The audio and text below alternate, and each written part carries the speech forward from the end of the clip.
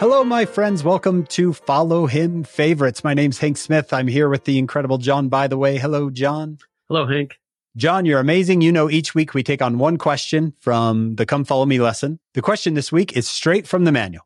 Have you ever felt pricked in your heart like the Jews on the day of Pentecost in Acts chapter 2?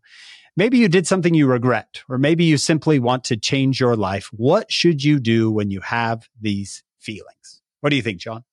That just means you're spiritually sensitive, which is a very good thing. Yeah. Don't run away from that. The Lord's helping you. I like to think of the warning light that comes up in my car that says, you're a little low on motor oil. You don't ignore it.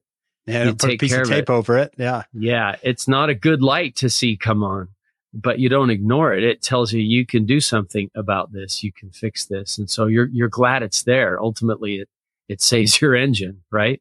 Yep. Exactly right. I've had students who say they avoid church or the temple, or they avoid spiritual things because they know that they'll feel that guilt. And I say, no, don't avoid.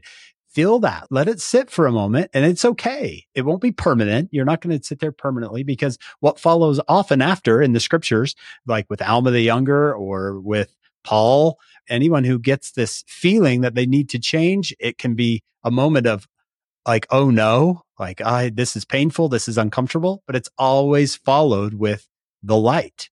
Here comes the light of Christ to say, you can be forgiven, you can change, you will change, and I can help you.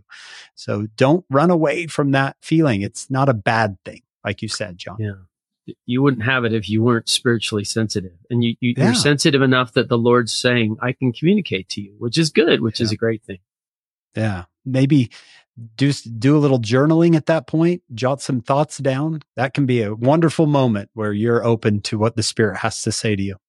Yeah. And it happens to all of us. Yeah.